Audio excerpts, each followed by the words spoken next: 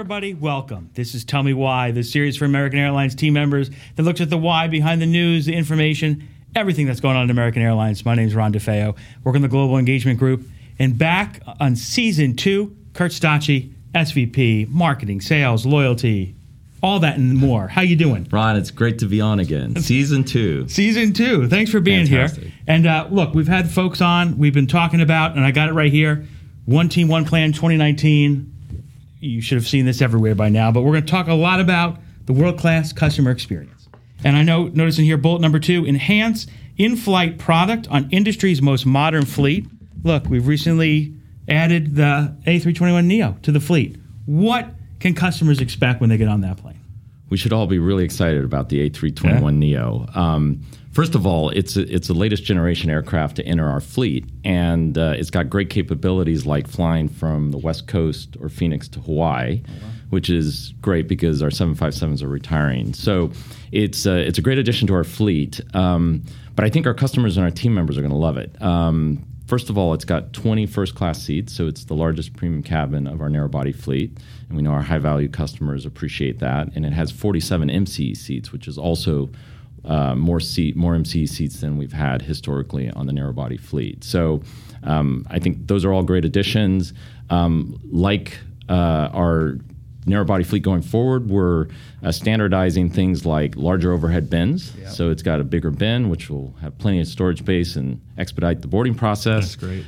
It's got satellite Wi-Fi, live TV, and power at every seat. So it's a great addition to the fleet. Sounds like a great experience. You were on the show last season. It was actually one of our most viewed episodes. You talked about the living room experience at 30,000 feet. So all the internet, the connectivity. Talk about where we are just as we install that across the fleet. Wow, it's been about a year, right, Ron? It's been about It's amazing. But I couldn't be prouder of the teams that have gotten us to where we are today. Within a year, because when we were on the show last time, we talked about what was coming. That's exactly right. Well, we've arrived, right? So here's what we have on our narrow-body fleet. We have satellite Wi-Fi on just about every narrow-body fleet at this point. There's only a few left. We'll be done before the summer. That's great. We've installed live television on over 700, and we're almost done with that.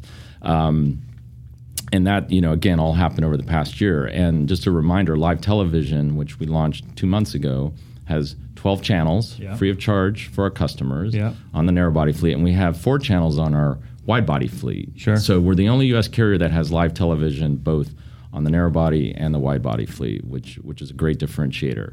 The other cool thing about satellite Wi-Fi, which is much improved technology, is beyond just staying connected or streaming content as if you were in your living room. That's right. It allows us to create new partnerships. And a great example of that is the exclusive partnership that we announced 2 months ago with Apple Music, which provides access free of charge, again, for our customers to access their iTunes library, hundreds of thousands of songs. So that's something we couldn't have done without this technology. And the team is out looking for new opportunities as well with other partners like Apple. So more to come. That's awesome. Sounds and great. Don't forget about the power initiative.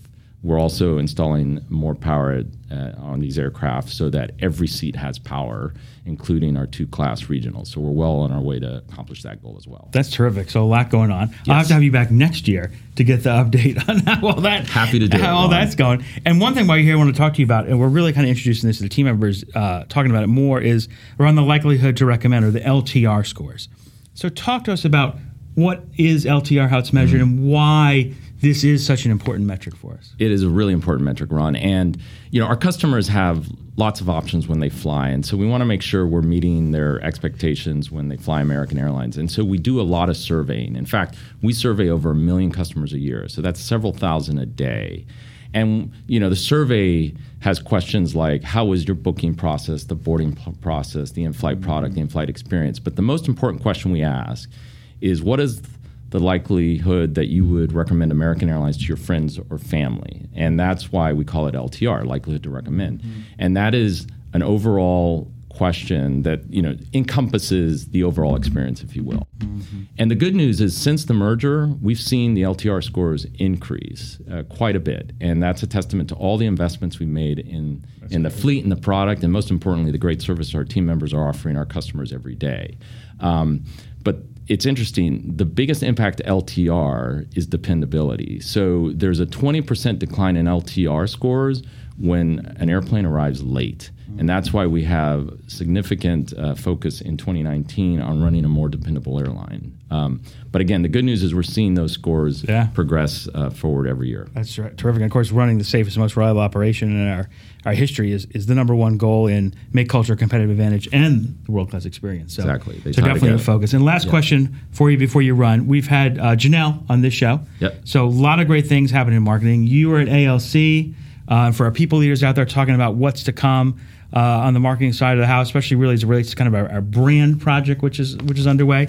What can you share with us there? And I know talking to you off camera, you're pretty fired up about this. This is really exciting because for those of us, and there's many of us who've been at the airline for many years, it's been a long time since we've had a real brand purpose and a brand campaign. And so the marketing team is well underway on this project, and we have, interviewed or surveyed over 10,000 team members and customers, both analytically, qualitative, quantitative, to get a sense for what is our brand purpose. And we're well underway. We're now under the creative phase of this, and I don't have a whole lot more to share at this point with you, Rod.